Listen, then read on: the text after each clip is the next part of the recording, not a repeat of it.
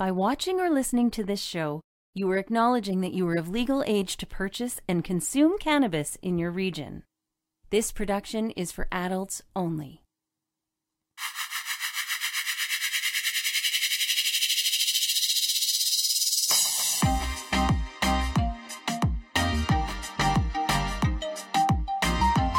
Welcome to the Cannabis 101 podcast, part of the Cannabis Life Experience. Your guide through the legalization and consumption of cannabis in Canada and beyond. Join us on this journey and adventure with the wonderful plant. Here's your host, Dean Millard.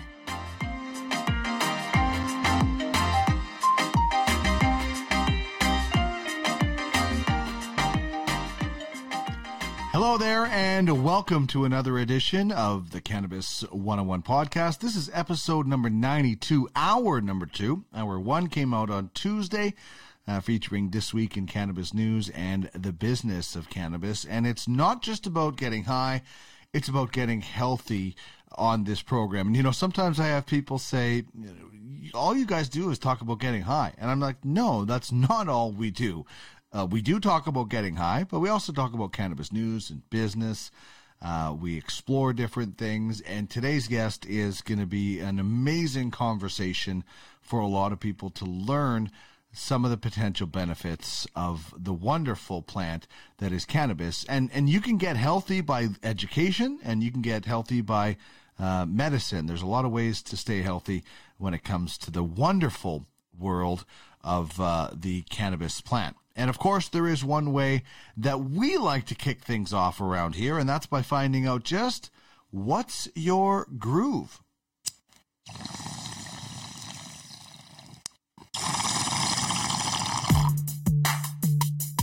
Put that in your pipe and smoke it.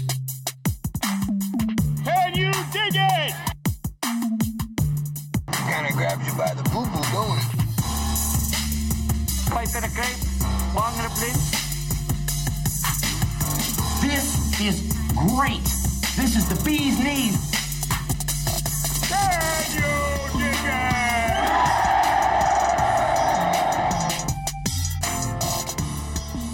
So while you're listening to this, if you're grooving with anything when it comes to cannabis, please let me know. Maybe it's a joint, bong, some nice CBD, edible, drink, who knows? It could be anything. So many different ways to use the wonderful plant. I would love to hear from you. A reminder, anytime you chime in on anything during the Cannabis 101 podcast, you enter it into a draw. We've got some really cool stuff from PAX to give away this month.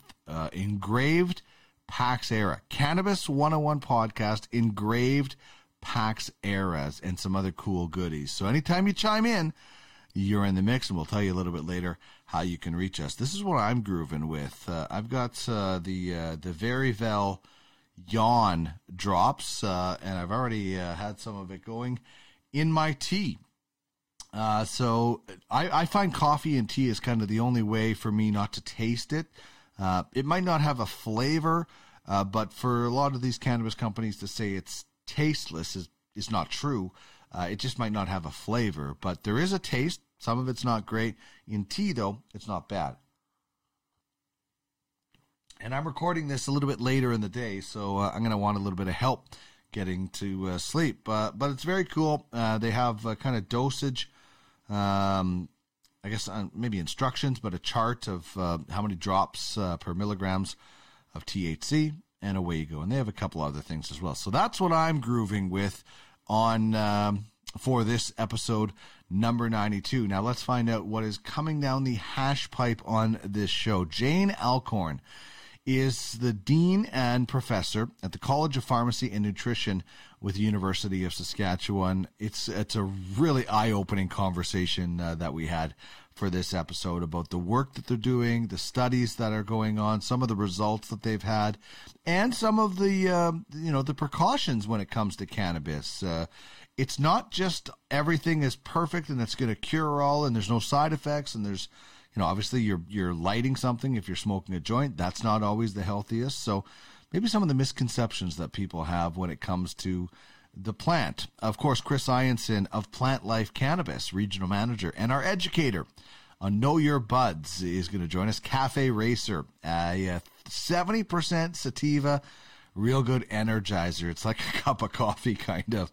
And that's from Farmstead, and that's what we'll be exploring on Know Your Buds. Our cannabis question is about bucket list places. What pairs well with cannabis is about nature, and we'll tell you a little bit later about the Weed Weekly and how you can get in on that. Okay, so before we go any further with the cannabis question, just have a pretty big announcement about the future of this show. We're coming up. We're about 15 days shy of the 2-year anniversary of this show, and it has been an absolute blast. Just learning, personally myself, learning so much more about weed than I ever thought possible. As I've said way too many times, I thought, I didn't know about weed. $50, here's what I want to get high, and boom.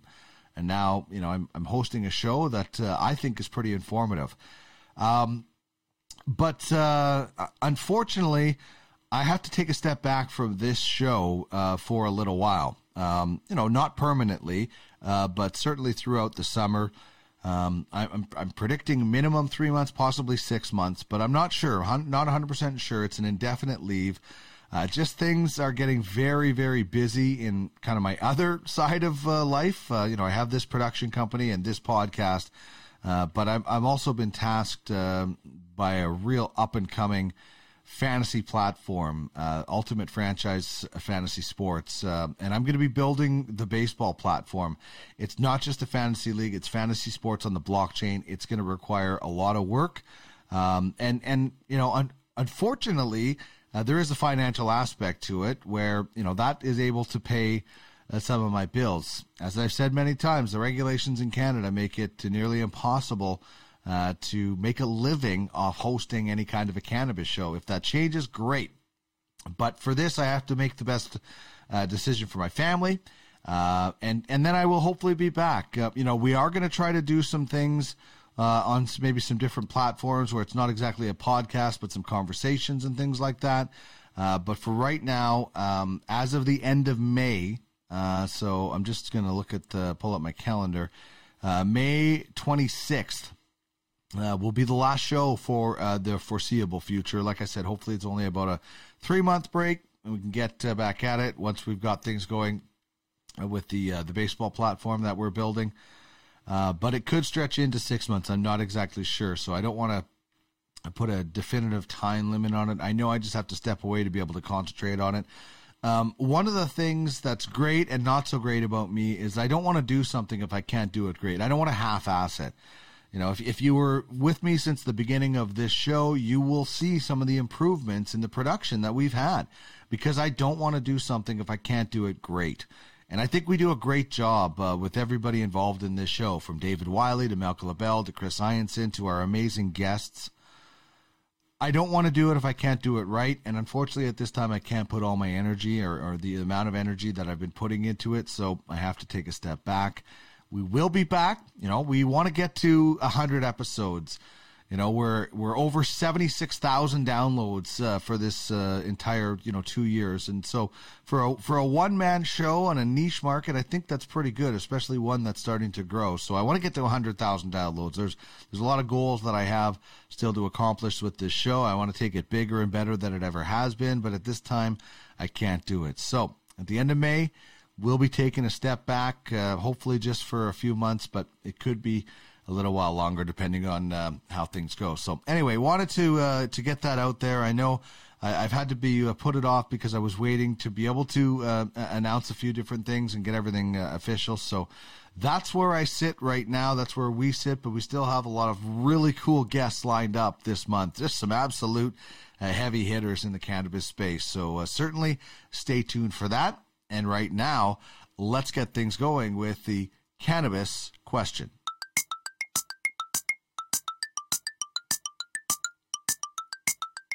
It's prize time.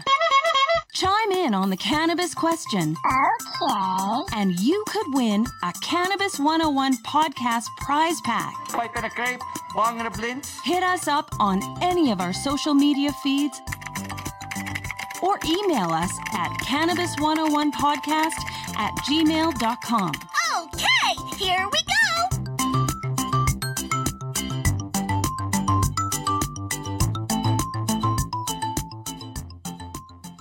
So the question is, where is your bucket list place to get high? Do you have a place where you're like, oh man, I wish I could get high here? You know, I said this on hour one. I'm going with a private plane, man. First, because it would be cool to be in one, but just to be able to smoke a big fatty that high in the air, sailing through, just would be absolutely, I think it'd be unbelievable. You know, checking out the world. You know, the only other place I think that would be really cool as well is like a hot air balloon. Like somewhere where you can get up high, as Val Kilmer said in his episode of The Entourage, not low. You just see things from up there. So private plane, and I'll also throw in as a little bonus, hot air balloon. Chime in to win on anything during the show. Hit us up on Twitter at the Cannabis 101. You can find us on Facebook and Instagram, the Cannabis 101 podcast. You can email me, and you can also stay anonymous. Just let me know. Cannabis101podcast@gmail.com. And as mentioned, you can stay anonymous with that and still chime in to win a Cannabis 101 podcast prize pack with a special, very cool, one-of-a-kind Cannabis 101 podcast engraved packs era. Very, very cool. Speaking of cool, check out my vibe on Relevant. Download the app. Join the Cannabis 101 podcast party. Relevant is spelled RELEVNT. We've got some message boards there. We've got some live audio chats that we've been doing. Q&As with current and past guests. I want you, the listener and the viewer, to be involved as well. So download that app and then find us as the Cannabis 101 podcast vibe. And hopefully we'll be doing a lot more cool things there as well as we move forward. So download the app Relevant, RELEVNT, and find the Cannabis 101 podcast vibe in the Weedopedia section. Very simple and some really cool vibes there as well. As for what pairs well with cannabis, that is anything that you pair well with the plant. I'm going with nature walks. I live just outside of Edmonton in a city called St. Albert, and we have an area called Lois Hole. You may remember Jim Hole, master grower with Atlas Growing and Natural History. Was on the program at one point. Anyway, there's a park named after his mother, and it's just an unbelievable nature place. So many great waterfowl, and if you go there at the right time, I'm sure you'd see some moose. But my wife and I, Nosy McGee, Trish, went for a walk the other day, and it was great. Maddie at Plant Life Jensen Lakes, I had mentioned I was going, and she's like, oh, you should try this drink. Because, when you're going on a nature walk, you got to be really conscious of other people and the fact that maybe they don't want to smell your joint. I don't have a problem with people lighting up a joint if nobody's really around, but if you're going to be walking past people and different things and there might be kids around, maybe you shouldn't be smoking that joint. So she recommended a drink, and it was really, unfortunately, the name escapes me right now. I've been trying to think of it. But the point is, the drink was okay. It was great. But the point is the experience, the experience of being able to have cannabis and enjoy the plant without the smell bothering somebody else or things like that. So it's just beautiful. I just love going out for nature walks and enjoying the plant somehow. If I can smoke a joint, that'd be the great thing. But like I said, sometimes it's not always the best place to be doing that. So that's what pairs well with cannabis. Nature walks, drinks, and ducks. It was an absolute beauty of a time. Big thanks to all of our partners on the show, from David Wiley of the OZ, from Malcolm LaBelle to the Green Generation Co. We have a great partnership with, obviously, Plant Life Cannabis with Chris Ianson being a part of this show as our educator. So I would just love for you, if you are out there and you're involved in the cannabis space, support somebody. We're going to be taking a little bit of a break, but reach out to somebody that's doing a show that you love and say, hey, how can I help? Can I provide some information? Obviously, we can't make any money. You can't do any sponsorship, but you can support in other ways. And I get great support from the people that are regulars on this show. So that's what I would, obviously, I think it's great to say. And by the way, you could check out our supporters at the website, cannabis101podcast.ca. You can click on that green circle and subscribe to the Weed Weekly, but there's also a partner section where you can check them all out as well. And like I said, this industry is so new that we're all trying to help each other. There's just a few people that are out for themselves. You figure those people out pretty quickly and steer clear of them. But for the most part, everybody is trying to pull on the same hemp rope to get the cannabis space where it needs to go. Really excited about the conversation I'm going to have with Jane Alcorn. We're going to talk about some of the research that she's doing with the plant and some things that they're looking forward to do in the future. In the meantime, this is the Weed Song from the artist Sorry About Your Dog.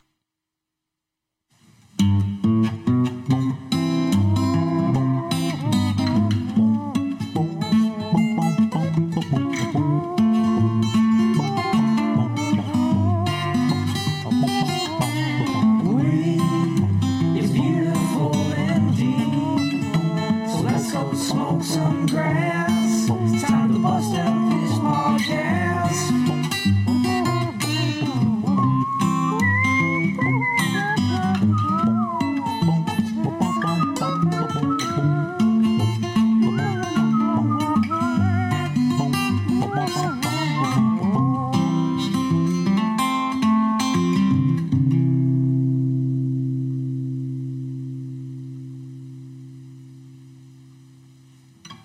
I am very pleased to welcome to the program Jane Alcorn, who is the Dean and Professor with the College of Pharmacy and Nutrition at the University of Saskatchewan. Jane, this is an interview that I've been looking forward to having for a long time because a person that we both know, Nathan Meissen, brought up your name to me a long time ago, and so I'm very glad that we've been able to connect. I'm wondering if you could just as a start, maybe give a kind of an overview of what your position is within the University of Saskatchewan in Saskatoon.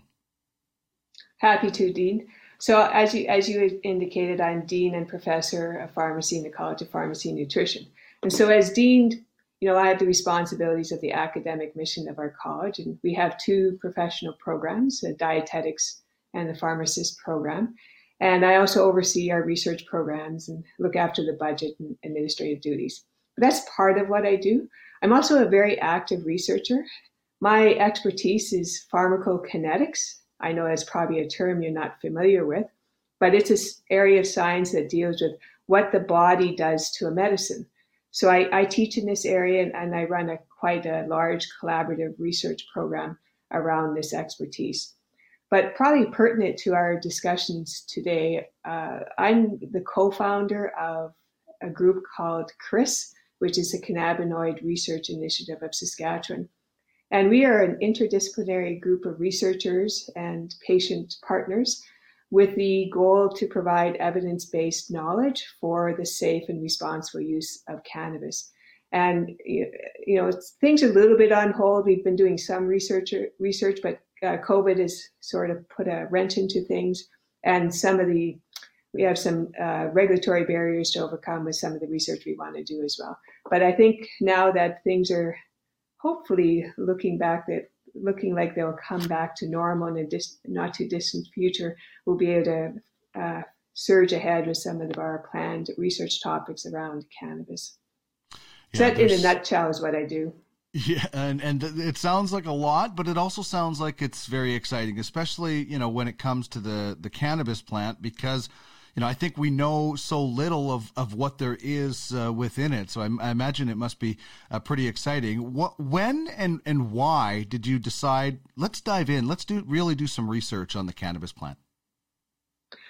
I guess that probably started about 7 years ago when a colleague of mine, Dr. Richard Huntsman, he came to me to help him out with a study. He wanted my pharmacokinetics expertise, but he was running a study in pediatric patients who had seizures that were refractory to the current medications used for seizures.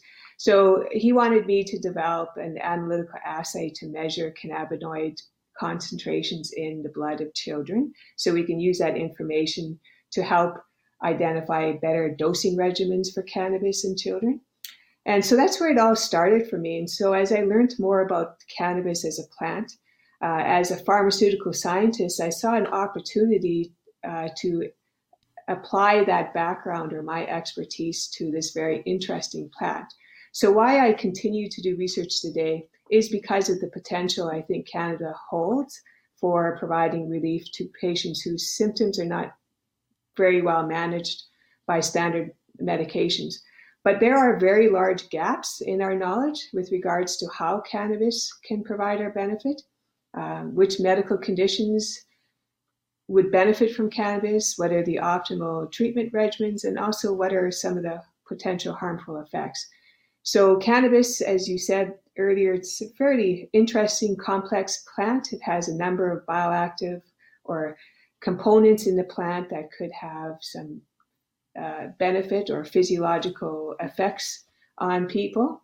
So I want to take my expertise in pharmaceutical sciences and conduct high quality research to interrogate the potential of this plant for particularly those conditions that represent an unmet clinical need today. So sorry, go on. No, go ahead.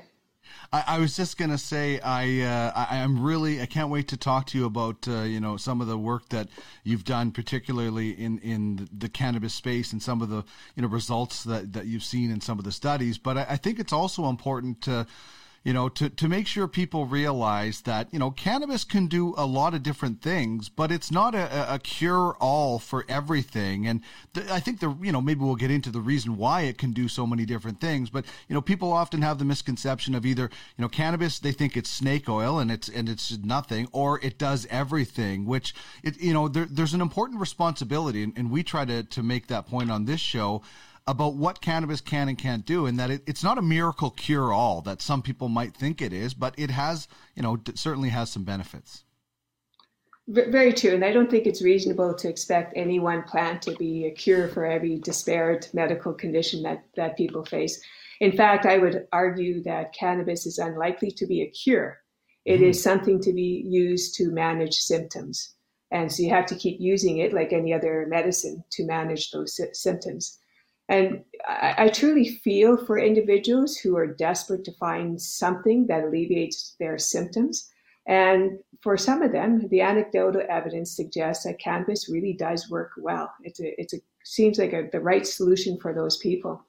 However, just like any other medicine, cannabis will work for some, will not work for others, or will work will not alleviate the symptoms to any great extent in some people.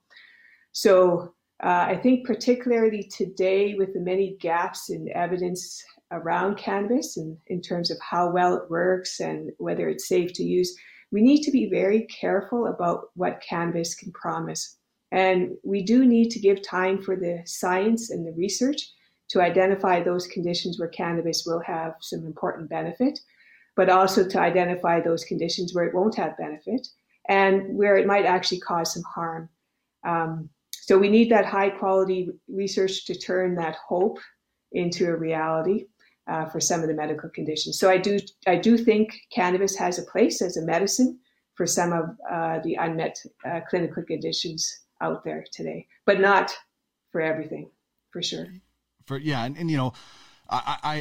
When you're looking at medical benefits, as you said, it might work for some, it might not work for others. Just like even on the recreational side, I can have a joint, somebody else can have a joint, and we can get different effects because it impacts everybody differently with our own endocannabinoid system. So it is beneficial for some, as anecdotal evidence has shown, but we're imagining, and you would know this better than anybody, just discovering what it can be. So what is the process of studying cannabis? How do you guys do it? Well, we are a large interdisciplinary group, so we look at a number of different things. We look at the genetics of the plant and trying to understand the genetics to produce those cultivars that have high levels of certain cannabinoids or terpenes, etc. We look at the plant from the perspective of how to grow it more efficiently. We look at the plant in terms of some of the health benefits, and even we have a member that's looking at translating the plant into environmental reclamation purposes. But for me, I could talk a little bit more from my personal perspective on how I study the plant. I look at the individual cannabinoids specifically and their pharmacology. So what I mean by that is what the cannabinoid does to the body and what the body does to the cannabinoid.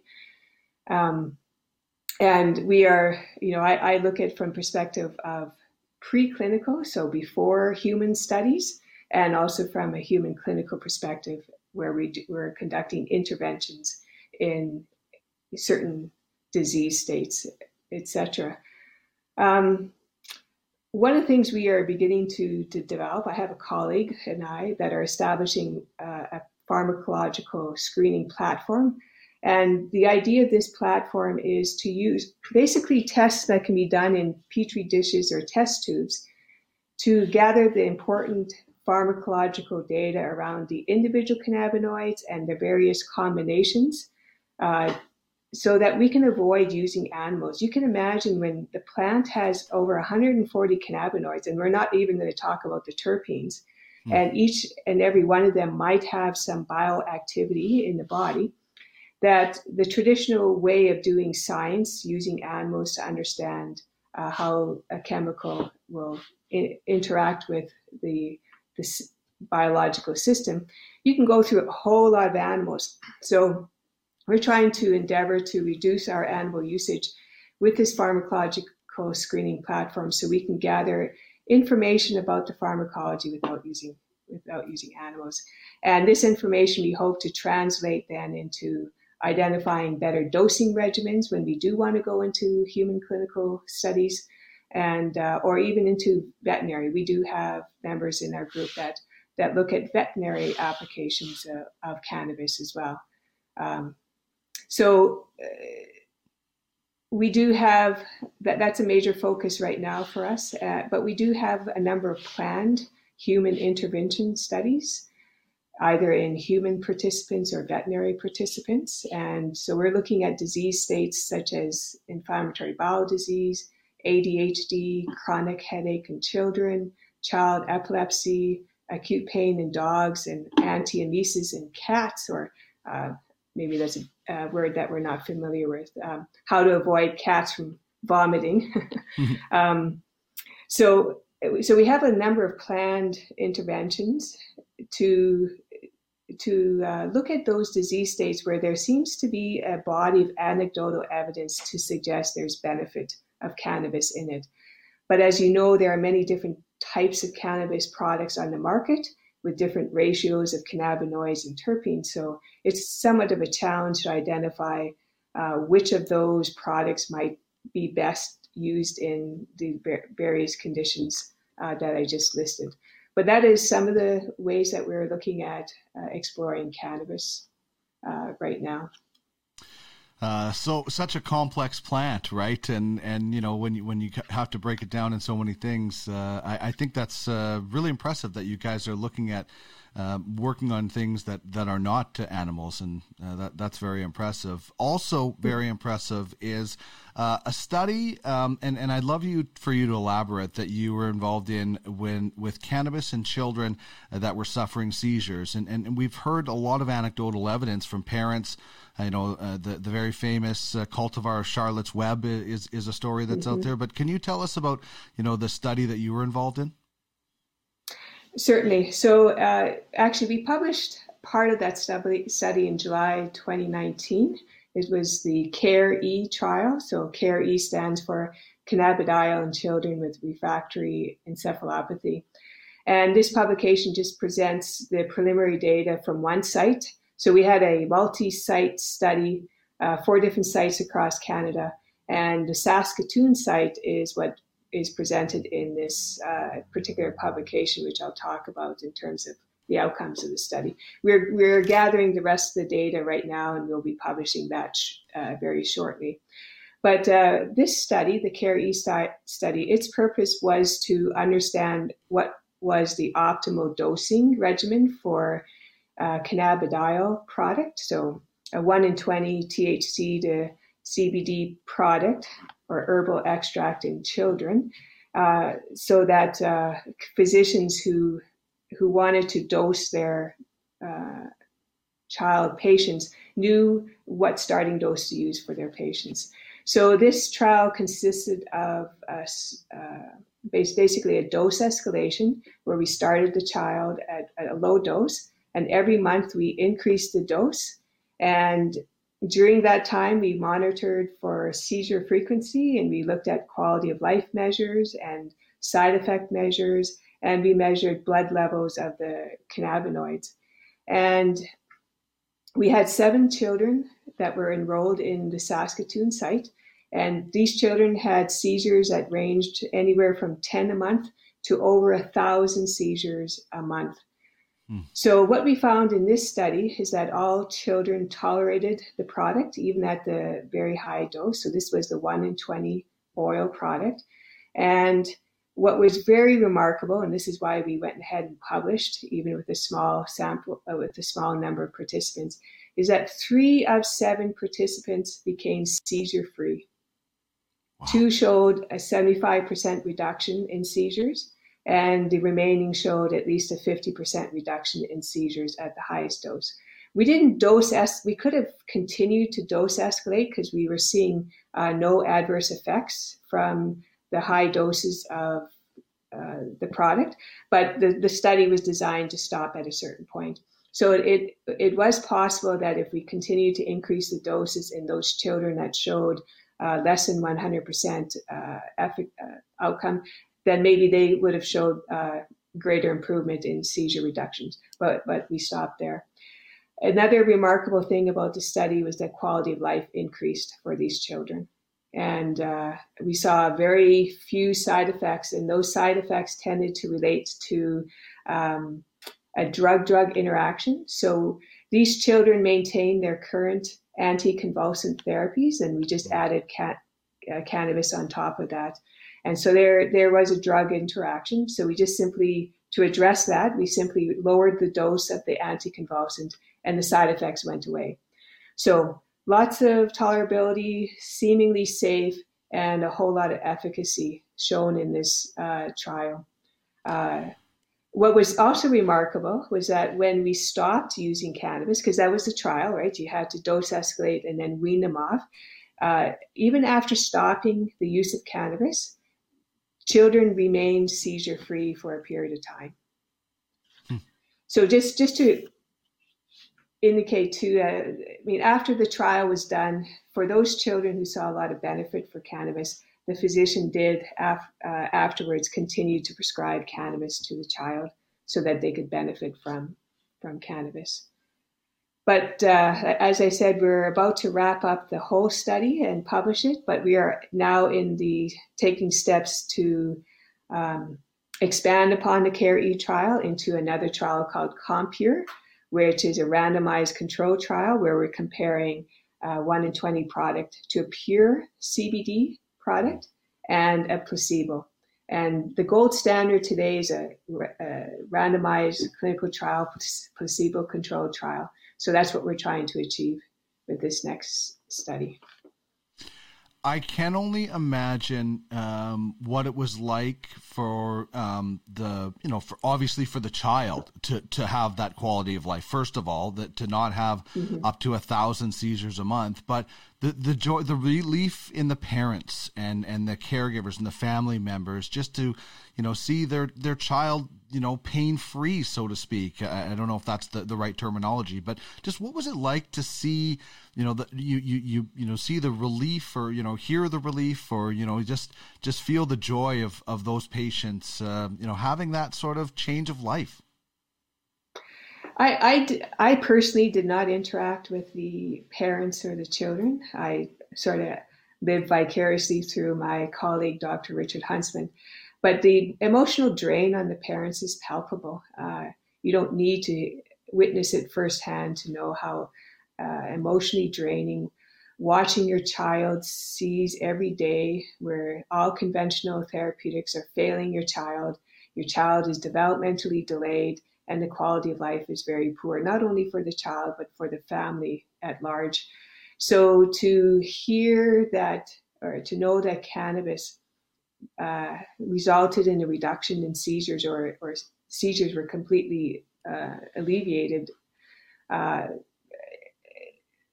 transformative, I would say. It's that type of outcome is what motivates you as a researcher, and certainly wants you to continue to work hard to overcome the barriers that exist to do the research. Because even if you help one child or several child, that's worth it. Because if you want to think about your own self or your own family, if you had a family member that was experiencing the same thing, you'd want to do everything and anything you could for yourself or your family member. So as a researcher, that's really what your goal is, doing what you can for those around you. Yeah. And so great to hear that there were little to no side effects, and those side effects went away when altered it. I know a lot of people out there might be saying, I don't want my kid to be stoned, but, and listen, I don't have children, but I have nieces and nephews. And even if the child was quote unquote stoned, I would rather have them be that and be in pain free rather than having seizures all the time. But of course, that's further down the road, parents will be able to make their decisions. But the fact that there was no side effects with that makes me very glad. Let me just. Yes, go ahead. Can I just follow up on that? So we did measure, we used a 1 in 20 THC to CBD product. And so we did measure the THC levels in the child. And what we saw was the THC never reached a point or reached a level that was consistent with being stoned. So the CBD, as you know, the cannabidiol is fairly safe, or doesn't cause the psychoactivity that THC does. So even at the really high doses, and we brought the dose up to 12 milligrams per kilogram per day. That's a really high dose. We didn't see the children get stoned. Well, that's perfect. And, if there is a concern for a lot of people out there, even more of the research to back it up. But, speaking of doing research, cannabis does have a stigma, even though it is legal and has been medically legal for a long time. There's still a stigma. And tell me, I guess, about some of the roadblocks that you face in just trying to study the plant, as compared to other things that you're able to study. Certainly. So from a basic science point of view, there's very little roadblocks. I mean, there's the normal regulatory issues that you have to address, but the roadblocks are easily overcome. Where we see the roadblocks is when we want to do human clinical research. And those roadblocks are quite considerable.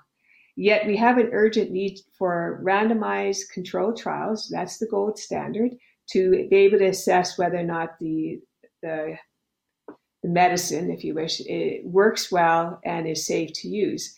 And when you see certain groups out there, like the children with seizures and veterans with PTSD and oncology patients for pain management. We have a lot of gaps in our knowledge, and we really need to do the human clinical trials to address these gaps. And certainly there's no lack of interest from patients and families and physicians and researchers to gather that evidence. And the funding agencies are actually providing more funding to researchers to do cannabis-related research. However, the greatest barrier to human clinical trial research is obtaining research licenses from Health Canada. So you need two licenses if you wish. One is a research cannabis license. And you can get an individual research cannabis license or an institutional. Whether you're an individual or institution, Health Canada has been very slow in approving these research licenses. So that's one roadblock. The second roadblock is the fact that Health Canada does not classify medical cannabis as a medicine.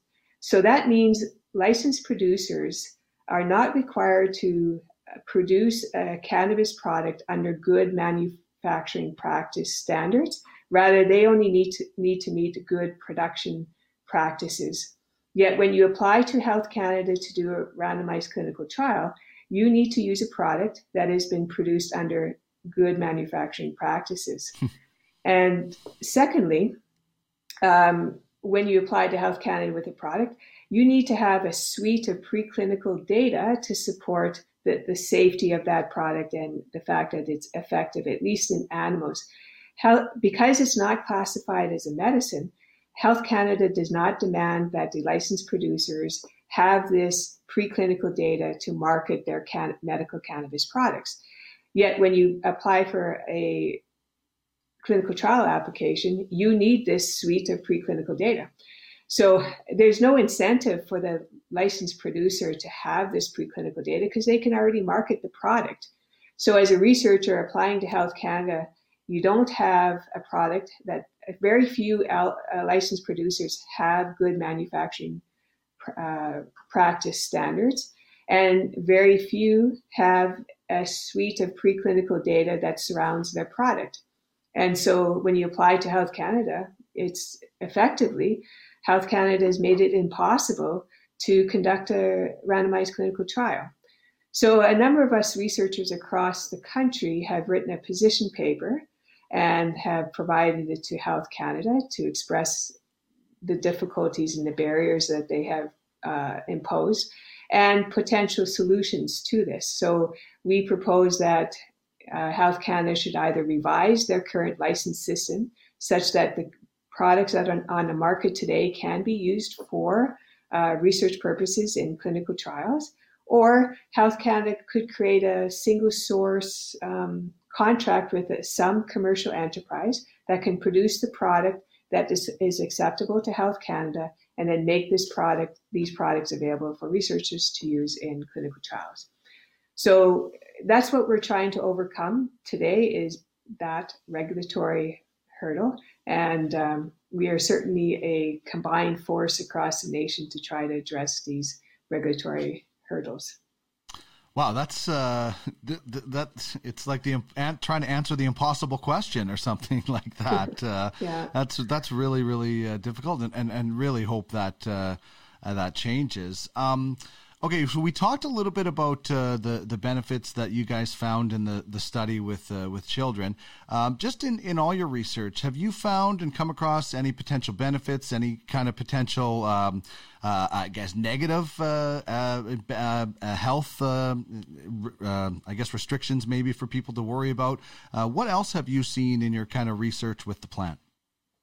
Yeah, so as I said, really, until you get into the human clinical trials, you need those to support whether or not the cannabis is truly effective in different medical conditions. So as I said, we have some anecdotal evidence to support the fact that it does have benefit in inflammatory bowel disease, for ADHD, for pain, in particular in oncology, chronic headache. And we actually have planned interventions for these different conditions. But to say that our work has provided solid evidence to support cannabis use in these disease conditions. We're not quite there yet. So we do need to do the studies. In terms of some of the negative health benefits, again, I already talked about the potential for drug-drug interactions. Mm-hmm. So the same mechanisms in the body that eliminate other drugs are used by the cannabinoids. And so you can get an interaction between the cannabinoid and other drugs at these elimination mechanisms, which result in the accumulation of some of these other drugs, or even a cannabinoid, to levels that can cause toxicity. We have seen some dose-related effects. We saw this in some of our dog studies. So if you go too high with the THC content, you can see definitely neurological effects. We also, as a group, do not recommend cannabis use during pregnancy. We have a position statement out on that because of the potential harm on a developing fetus. So I think the evidence is clear when it comes to loss in memory, loss in ability to pay attention, hyperactivity, things like that. So we don't endorse cannabis during pregnancy and even during breastfeeding, because cannabinoids can transfer into breast milk, and the child could receive a high enough dose to have an impact on their development. Sorry, go ahead. No, continue, please. I just wanted to say, because I hear this all the time, and I'm a natural product researcher, so I hear this with other natural products, but there is that idea out there that because cannabis is natural, it's safe. And that's just completely wrong. I mean, there are many drugs on the market today that come from plants, that have natural sources, and those drugs are quite toxic. An example are your anti-cancer drugs, right? So those have a fair bit of toxicity to deal with. So I think if for those listeners out there, we need to dispel that notion right away. Cannabis, because it's natural, it's not necessarily safe. We need to do the work, the research to say that it's truly safe to use. And the one other thing I wanted to bring up, and it's important, I think, is the cost as a negative benefit.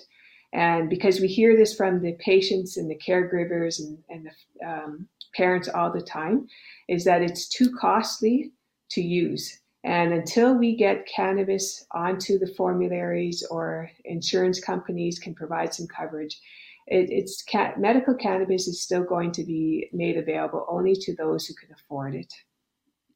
Yeah, we probably need a few other shows if we want to get into what's going on with the medical cannabis system in Canada. It definitely needs an overhaul. And, for people that are enjoying recreational cannabis right now, they have to thank the people that worked so hard to get medical cannabis legal and that. So it definitely needs to be overhauled and looked at, because medical cannabis patients are being left behind in this kind of wave of recreational cannabis and the excitement in it. I just want to ask you, and maybe we'll wrap up with this: is there anything that you were really surprised about with the cannabis plant? Like, I know people sometimes use like we know 10% about the cannabis plant or whatever it is, but in your research, was there something that really made you went, that actually surprised me? And I'd imagine you don't get surprised a whole lot because you do so much research. True. But what most surprised me, I'm a pharmaceutical scientist, okay? What surprised me the most is that we're working in the wrong direction. When it comes to any other medicine on the market today, we first look at its safety and whether it has benefit in particular disease condition. With cannabis, and then it goes on to the market, right? With cannabis, it went on to the market, and now we're playing the game of catch up. Now we're trying to do the research to make sure that it is safe and that it is effective in different disease conditions. So that's what surprised me most, because that goes against goes against our tradition in terms of how we move potential compound to be a drug and then onto a market. Yeah, it's it's so strange. First of all, to see this legal industry born before our eyes, and as you said, it's kind of working backwards from how it's usually done, and I don't know. Hopefully we'll get there where everything meets in the middle and people can certainly benefit from this plant, around the world. Jane, thank you so much for your time and your knowledge and your information today. It's so much appreciated by my listeners and my viewers. And I really hope down the road we can have another conversation when you guys are deeper into studying the plant. I would very much like to be able to have that conversation with you to continue to share our research outcomes. And thank you for inviting me today.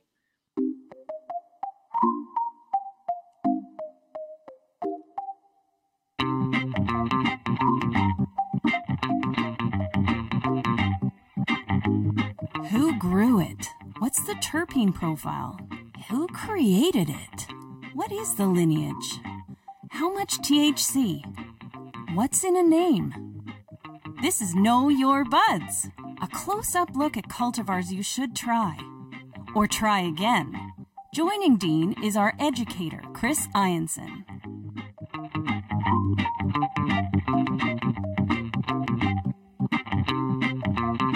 Love exploring new buds with one of my great buds, Chris Ianson, of course, regional manager with Plant Life Cannabis. And this is the tasty morsel we are looking at today. Man, that looks so good. As I bring in my good friend Chris, regional manager with Plant Life Cannabis, took some time off to relax after 420. So missed chatting with you last week. So good to catch up with you again. And man, did that bud look good off the start, didn't it? Yeah, absolutely, man, for sure. It's a showpiece.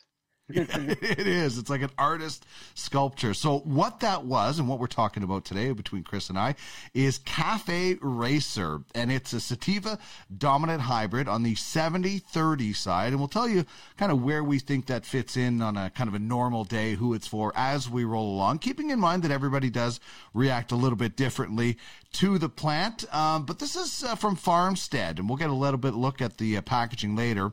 But they're the rec brand, Chris, of Agro Green. So tell us a little bit about their history.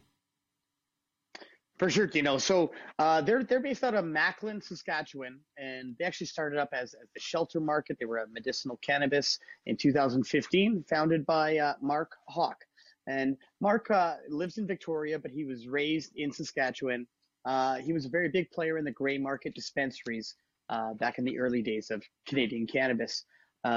His Saskatchewan Compassion Club was the subject of some controversy in October of 2015 when the Saskatchewan police raided the facility and tried to make some arrests there. The charges were eventually dropped in court, and the clinic ended up moving to Victoria, BC, a bit more friendly grounds there, and went on to serve clients for the years to come. Wow. And when we talk about that more friendly cannabis climate, it really was pre-legalization. Like I walked out of a dispensary in Victoria with a joint about this big for about $5. So it was pretty friendly, back in the days there. And, I love that starting out off the prairies when cannabis, so many people think the best bud has to only come from BC, and there's great cannabis being grown all the way across our beautiful country. So tell us about some of the brands that are under shelter, because I think there's quite a few of them.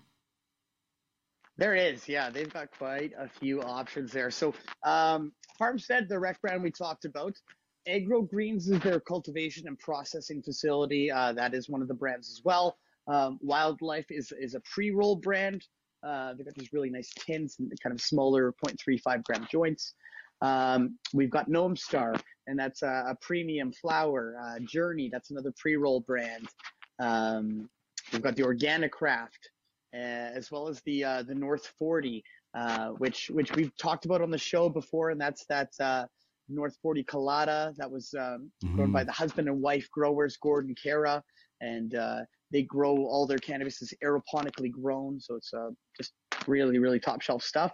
So a really good collection there of the brands, and they also do have a partnership in packaging and distributing with premium craft cannabis grower Habitat, which we see on the screen there. And I am a big fan of the Habitat stuff, so I thought it was cool to see them in the collection there as well. That is beautiful. And specifically about the Cafe Racer that we're going with, tell us a little bit about how this was created.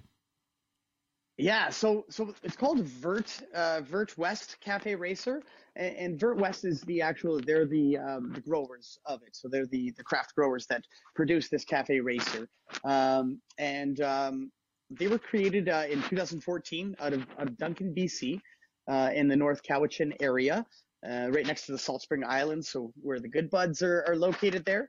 And the company was started by four close friends, Tyler, Derek, Brent, and Eric. And they just all aspired to grow great cannabis. And with that, they don't put a lot into their marketing or branding. They just have a heavy focus on growing good weed. They raised funds. They built a facility, and now they're rocking some really unique cultivars that we're seeing coming out of Vert West. That is beautiful. So let's just kind of dive into a little bit about the growing process. I think it's always interesting for people to find out how the weed they are smoking, vaping, or whatever it is actually produced. Yeah, so how they grow is in soil and perlite. No pesticides are used when they grow. All their bud is hang dried, hand trimmed.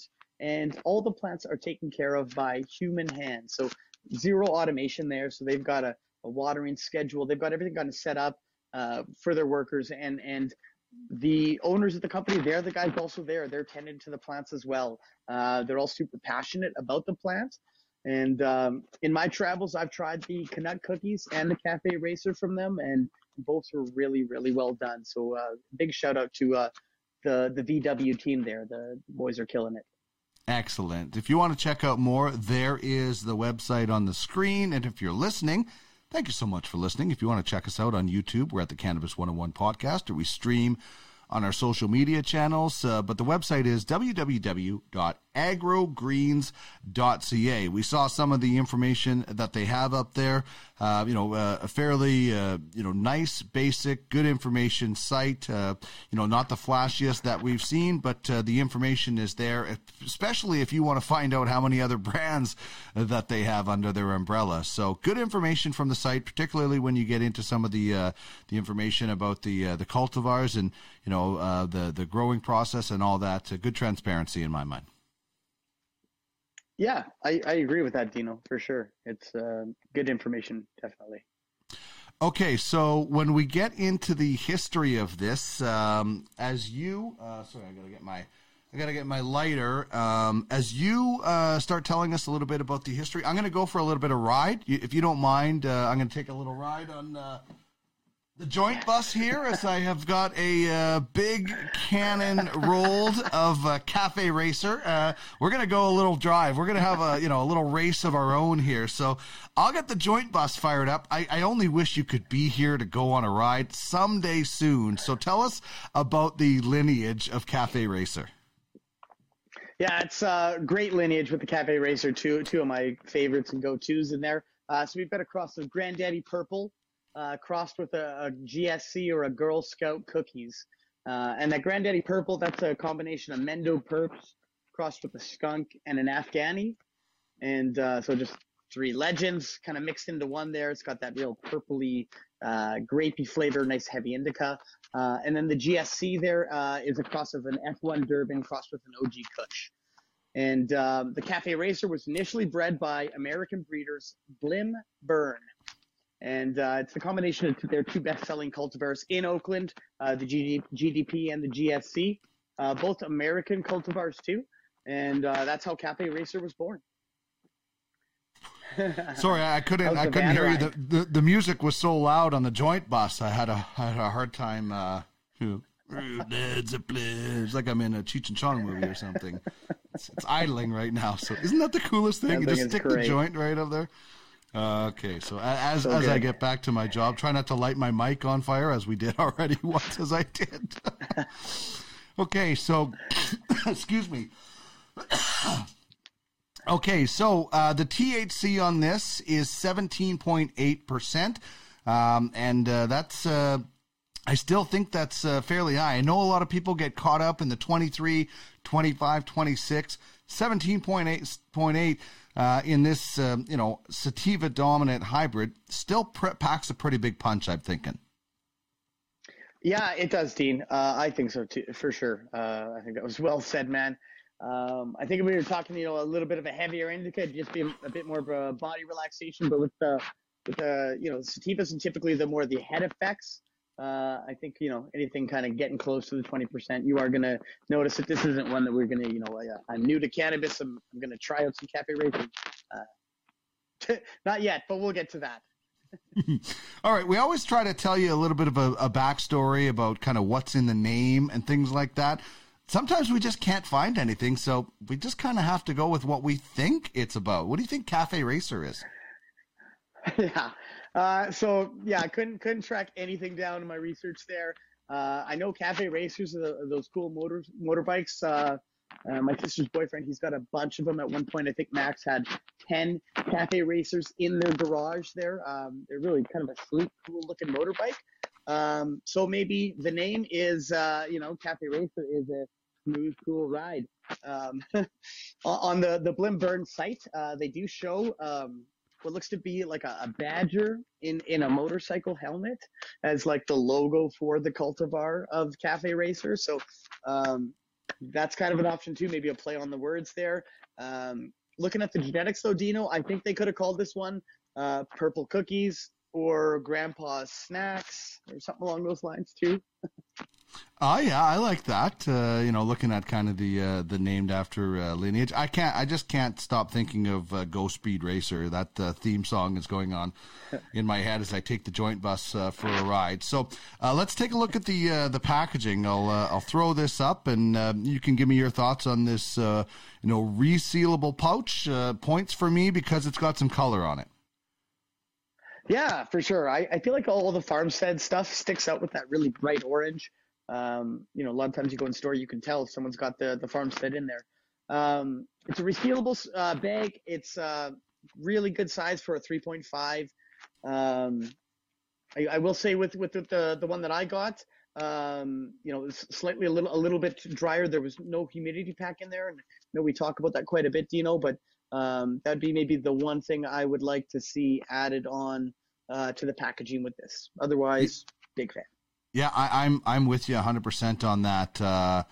There was a little bit of dryness, not to the maximum, but the humidity pack just goes so far. Like I've picked up stuff that was over a year old that had a humidity pack in it, and it was good condition. So it's clear that it does work.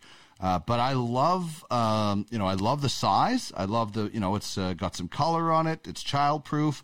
And then the look at the buds. I mean, we showed it off the top, but the size, big nugs, big bad nugs. I absolutely love it. And the colors that pop off this, just, even Nosy McGee, as my wife opened it, she's like, wow, the pistils are really bright on this one. So I'm sure you agree about the colors of this bud. And for those that are listening, describe what it looks like, Chris. Yeah. So, lighter green buds. Really good size on the buds on all the packages that I've seen come through of it.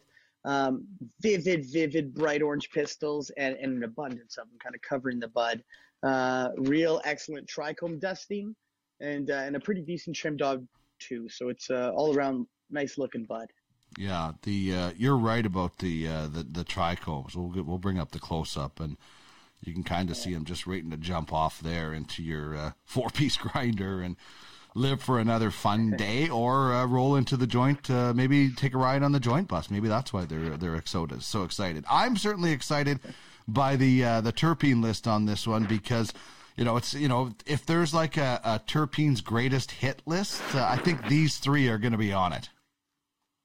Yeah, for sure, buddy. Myrcene is the dominant terpene here. That's that earthy kind of flavor and smell, and that's found in mangoes. We've got pinene as number 2, and that's a piney kind of a woodsy smell and taste.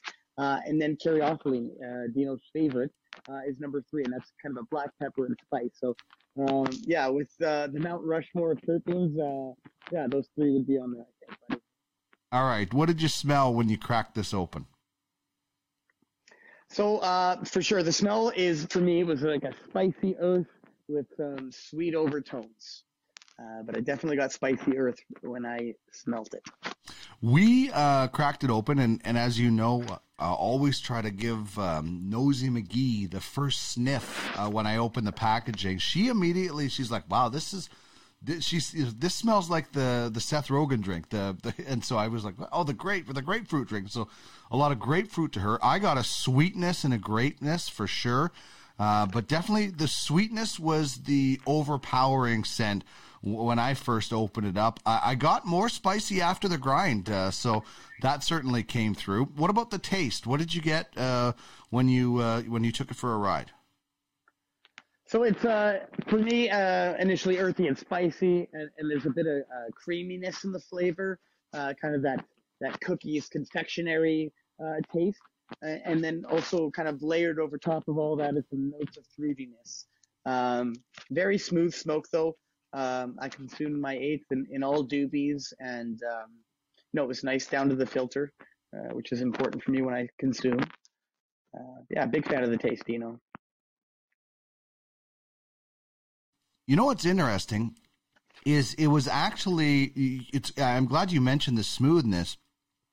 Because when I smoked it in a joint, it was actually smoother, and it's sad to say, the joint was smoother than smoking it through the joint bus. The actual joint was smoother. So you are right. From a joint right down, if you roll it properly, you're going to get a great even taste all the way through. All right, what is your experience? And I'll kind of give you my thoughts as well. But, keeping in mind, everybody is different. So we're not telling you what to experience. We're just telling you what we experienced. And man, I had some late afternoon energy from this. Sometimes I get that late afternoon, 4 o'clock, 5 o'clock crash sort of thing. Didn't get that today with this. That's for sure.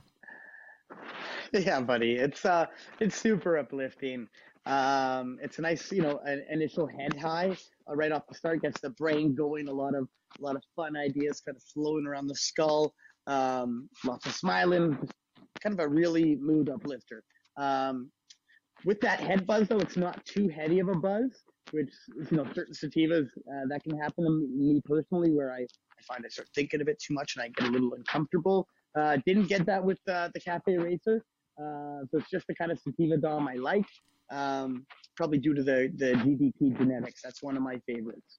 And those head effects, they settled down after that initial buzz into kind of an uber chill body stone. Very, very melty on the body. Very enjoyable. I'm a big fan of how it makes you feel. Beautiful. All right. So keeping that in mind, what are your 3 W's? Who, what, and when do you think this is good for? So who it's good for? Level 2 consumers, not for the new, as I mentioned earlier. Just with the sativa kind of dom to it, with the THC like that, I just don't want any new consumers jumping into this.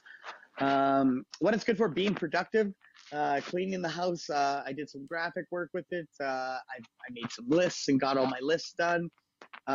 Really, really, really good for wake and bake. It's great to start your day with some Cafe Racer. It's like maybe your cup of coffee in the morning. So it's good for uplifting the mood. However, watch out for scatterbrain. I did find a couple of times where I started up, let's say, doing 5 different things and didn't finish any of them, but I got progress done on all 5 things. But we're kind of all over the place, so something to watch out for. And when it's good for, Dino. Oh, go ahead. No, I'll comment after. Sorry, I jumped in too soon. Continue with when. When it's good for, buddy, daytime use, most definitely uplifting. So your mind might be a little bit active if you're trying to fall asleep. So again, with that wake and bake stuff, daytime use for the Cafe Racer. It's such a good point. I smoked an entire big joint of it, and I did get some initial oh, geez, I was doing this, and then I forgot a little bit of scatterbrain. So that's why I took the joint bus only out for half of a joint of a ride today, because Well, first of all, we're recording this in the evening, so I don't want to be up too long, and I don't want to get that. So, and that's the thing about your experience that we talk about is it is your experience. It is my experience. And I learned, okay, maybe this is one I have to only have half of a joint of, or whatever it might be. Or, I don't ever want to try something and it doesn't make me feel good and then never try it again. I always want to give it another chance or a couple of tries and then be like, okay, this cultivar isn't for me. And unless it makes you really feel terrible, but I've never had weed that's made me feel really, really terrible. But, there are some cultivars out there that do bring on a little bit of anxiety for me. So, and those are the ones that I've learned over time to stay away from. And just like that is, okay, I'm only going to smoke half of this joint and get a more enjoyable experience. That's how we all learn. We all do our own kind of research, and whether it's journaling or, voice memos or whatever it might be, helps you enjoy the particular cultivar all the better, in my opinion. Yeah, buddy. Very well said there for sure, man. I think with cannabis, we all react differently to it. We all have different biologies, different endocannabinoid systems. So it's important to kind of, gauge how you feel and make note of it. And with you there, you were feeling good off the half of that joint. Let it sit. And it is getting late in the day, so a little bit of planning there. But yeah, very well said with that. I mean, we all react differently. I've had people come in to store who say they need sativas to sleep. And you know what? To me, I look at that and I say that's wild, because I'm the complete opposite of that. But that's your biology, and you know your body and what you need. So it's pretty interesting how the cannabis world works sometimes. No doubt. Check out plantlifecannabis.com, join the family, and get rewarded. Thanks as always, Chris. This has been Cafe Racer from Farmstead. It's a sativa on the 70 to 30 scale, as far as 70% sativa, 30% indica, and it's at 17.8%. Thanks as always, Chris. We'll chat next week. Yeah, Dino, thanks for having me, buddy.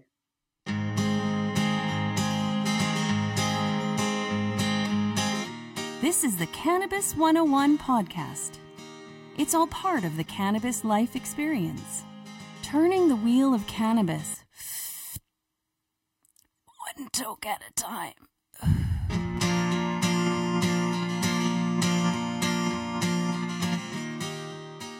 All right, that is going to wrap things up for episode 92, hour number 2. Thank you very much for watching the show. If you did on YouTube or our social media strains, or if you're listening to the show, thank you very much for that. Please let us know what you think. Subscribe. If you're on YouTube, click the subscribe button and then the bell, and you'll get notified every time we put out an episode. And if you're listening, leave us a review, Google or wherever it is that you get your podcasts. Love to hear from you. And obviously, every little bit helps when it comes to that. We are back at it on Tuesday. You can check out past episodes at cannabis101podcast.ca, and you can also sign up for the Weed Weekly at the cannabis101podcast.ca. Just head there, click on that green circle in the right-hand corner, and you're in the mix. We have a giveaway every Friday with that. We also have a lot of cool stuff, and we recap the show. So it's an easy way to keep up to date with the cannabis101podcast.ca. And if you'd like to become a partner of the show or a future guest at some point when we return, email me, cannabis101podcast@gmail.com. You can also get the contact information at the website, www.cannabis101podcast.ca. And if you're into some sports shows, particularly of the fantasy or the NHL draft variety, check out podcastalley.ca for all your podcast needs. It's just right down beside the Hammock District. We're back at it on Tuesday, hour number 1, with David Wiley of the OZ on This Week in Cannabis News, Malcolm LaBelle from the Green Generation Company on the business of cannabis. We'll have another cannabis character, more weed words of the day, and we'll be back with the cannabis question and more. Big thank you to Jane Alcorn for just the vast amount of knowledge and openness and honesty about the plant and the work that they're doing. So I look forward to finding out more about those studies that they are doing, because I can just only imagine the relief that would come to a family or a caregiver of somebody that, suffering 1,000 seizures a month to 0. Just absolutely life-changing. And big thanks, of course, to Chris Ianson, who joins us each and every week as our educator on Know Your Buds. Oh, nice marmot. Nice marmot, yeah. Okay, as I leave you, as we always do, we're going to give you a little bit of a musical interlude. The Marijuana Song from the artist Sorry About Your Dog. And a reminder, it's not just about getting high, it's about getting healthy. Have a great week in weed. Individual segments will start coming out on Thursday. Have a great one, everybody. Here is The Marijuana Song from the artist Sorry About Your Dog.